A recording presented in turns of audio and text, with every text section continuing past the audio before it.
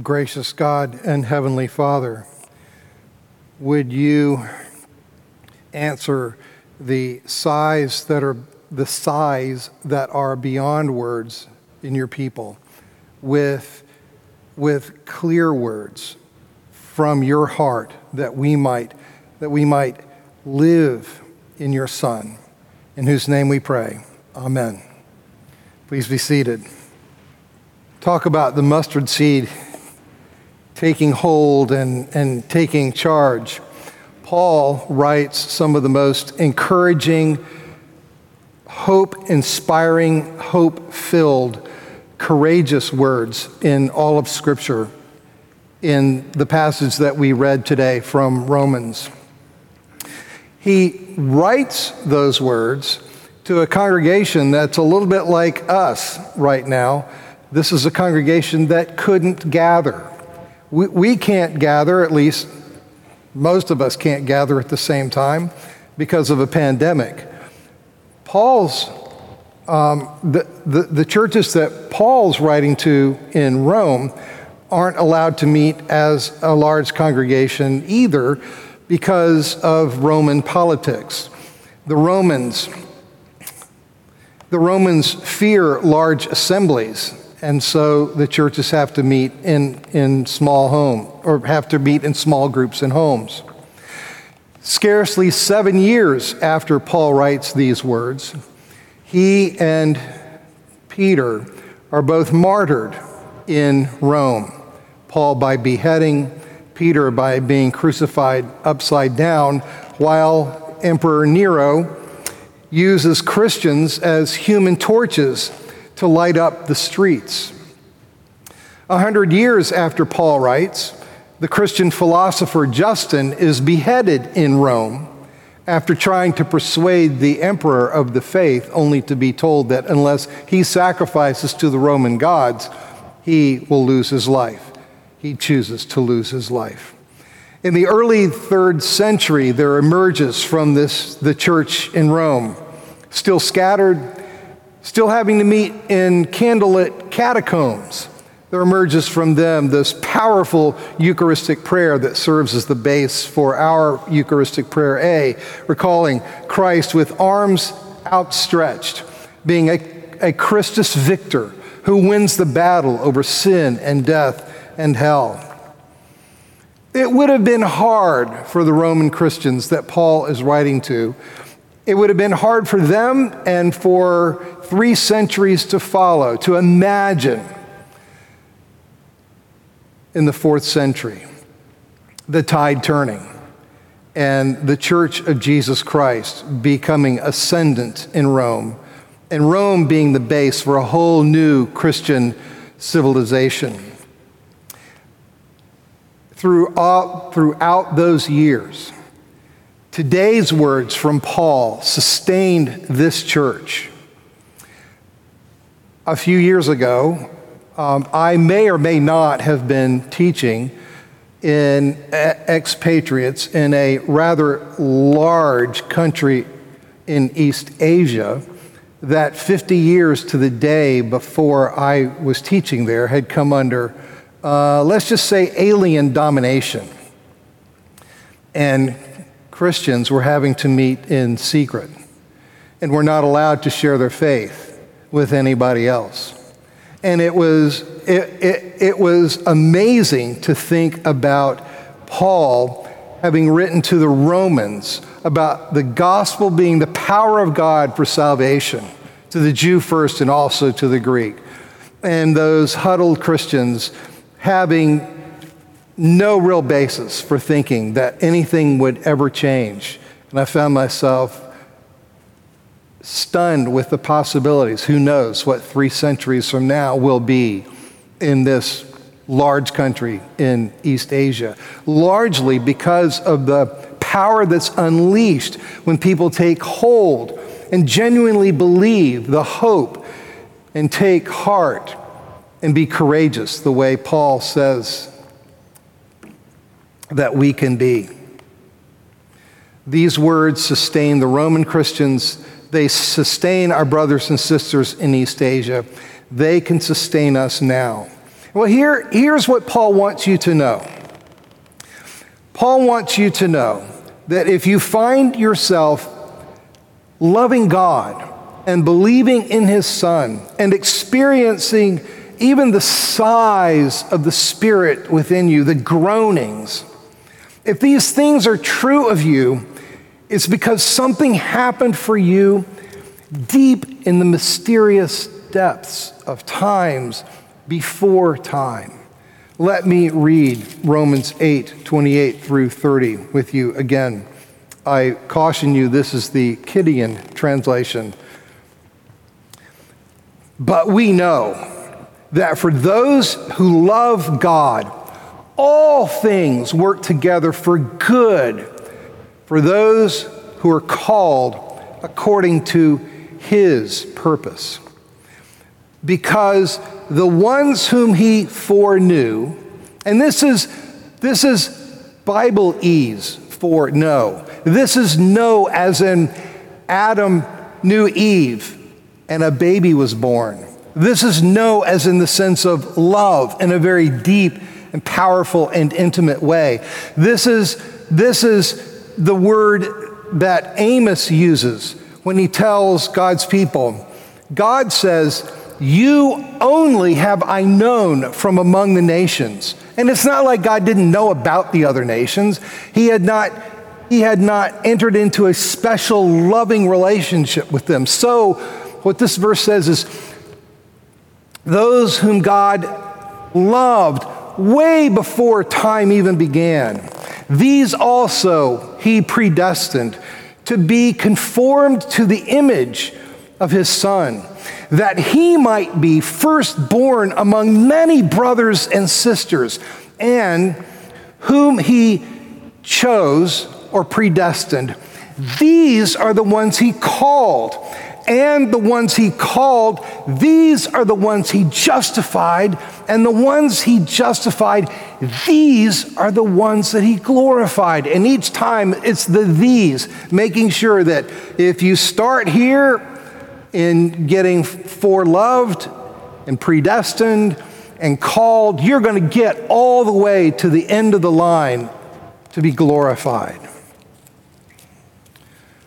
Now let me give you the kid summary of what Paul means here. God, living in eternity and therefore not bound by time, loved you before there was a you even to love. He chose you to become his and to become like his Son. And to that end, he called you with that special internal voice that you simply could not say no to, whether it was through a sudden born-again experience or whether it was a gradual realization that the faith that others, maybe your mom and dad, maybe your vacation Bible school teacher, maybe friends, that they were maybe there may be a gradual realization that what they were saying was true, and that all of a sudden, oh yeah, that's me. I own that faith. By the cross, he cleared you of the guilt of sin and took away any reason that you have to be ashamed of who you are. And he is flat determined by the Spirit that he has placed within you and by the grace that you have to keep on keeping on to get you all the way home, all the way to the banqueting feast that we anticipate week after week. That's why Paul can say,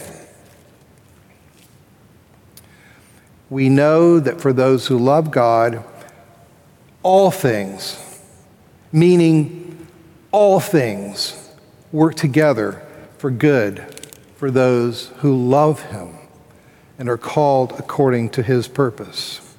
That's why no matter what comes your way, no matter how trivial and untimely the words roll off of somebody's mouth when they're trying to console you at your lowest, when you're looking at the most tragic of things that you could possibly imagine happening to you, you can say, Lord, I know that you started this whole thing with me. I know that you love me, and I know that you are committed to use even this for my good, and I will love you for that to the end, because I know that's how long your love for me will last. And so I can receive this, knowing that you are working for my good. We've all, I'm sure, had those moments when we have thought, life is just going to end right here, right now. I cannot possibly recover from this. My first realization of that kind of experience, and there have been many since, was when I was in the second grade. I was asked to read my book report to my class, which I considered to be a high honor. I loved reading, I loved writing, I loved being in front of people, I loved the attention, I loved the strokes. So that day, I wore my best shirt. It was a red Roy Rogers cowboy shirt. So it was red from here down, and then it had the piping and the black shoulders and the white fringe. Oh man, it was my I'm on shirt. Well, I read my book report, and I thought it was pretty good, but I couldn't understand why kids in the class were kind of laughing all their way through. Well, I kept it together, finished my report, started walking back to my seat, and I happened to look down, and I noticed that my fly was down, and the tail end of my red shirt was sticking straight out. I'm going like, okay, this is it for me. I just want to crawl in a hole and just die. There's no coming back from this. Well, there was coming back from that. And there have been plenty more moments like that as well that just seem like, no, this is it. So many closed doors that you just go, I may as well just quit. And one of the great honors of being in Christian ministry is being alongside and hearing the stories of people who have gone through far worse. A friend of mine lost her husband to an early death, and years later, looking back on it, she said, I would never want to go through that again. I would never want anyone to go through what I went through, but I would not exchange anything for the deeper relationship that I have with Jesus now because I went through it. There's a certain invincibility that gets built into us that the world cannot crush, and that in the long run will win out. And that's why Paul can go on in the last part of this passage, and he can say, look, make a list of the things that you might have to deal with. How about, and I'm just going to go through the things that he lists in verse 35. How about the hardship of living with a deadly and persistent pandemic?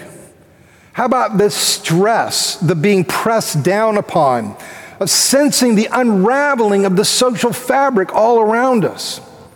How about the persecution of having considerations of faith banished from the public square? How about the famine or nakedness of deprivation or loneliness? The peril of lawless violence in the streets, or on the other hand, the sword of misused power by those entrusted to preserve and protect. And he says, make your list. Make it everybody's list or make it your own personal list. And then in the other column, consider this.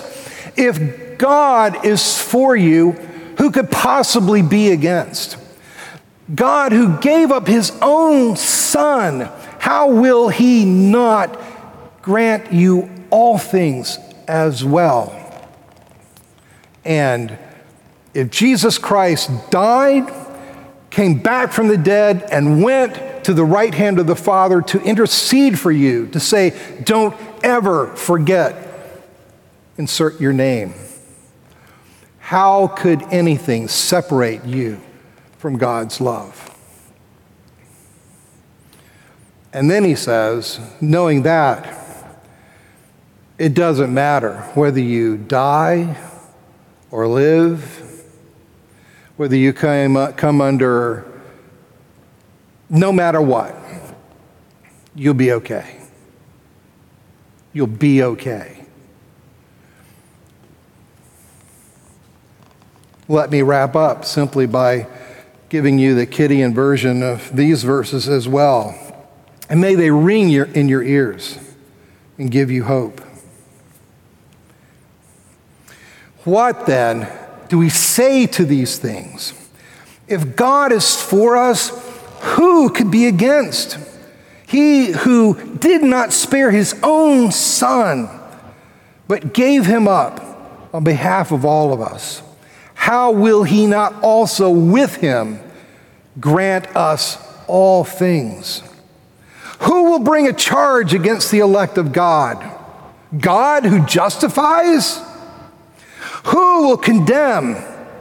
Christ Jesus, who died, but rather who was actually raised and is at the right hand of God, who intercedes on our behalf?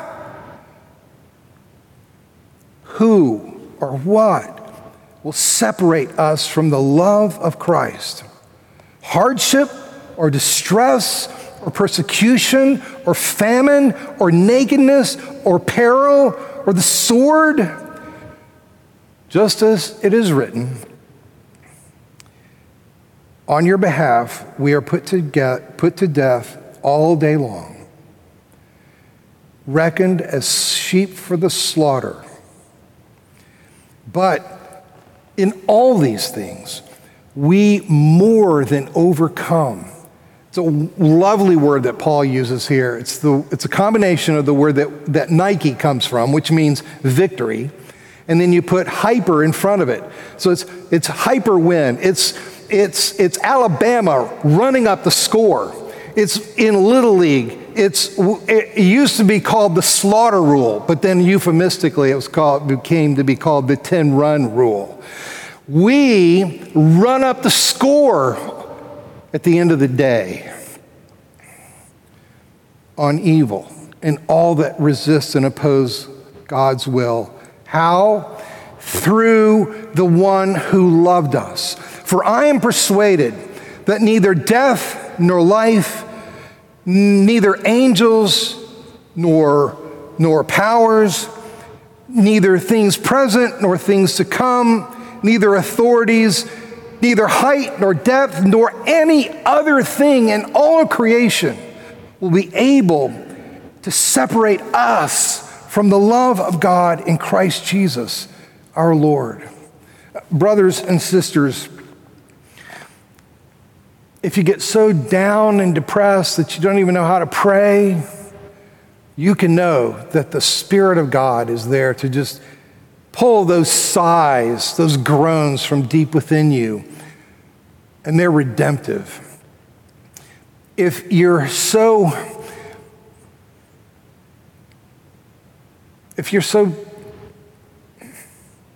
discouraged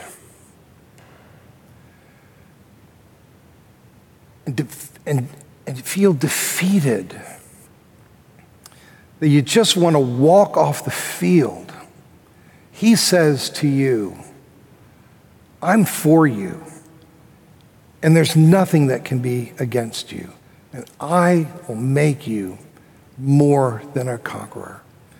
Now to him who is able to do exceeding abundantly beyond all that we ask or even think to ask, to him be the glory in Christ Jesus and in the church, now and forever.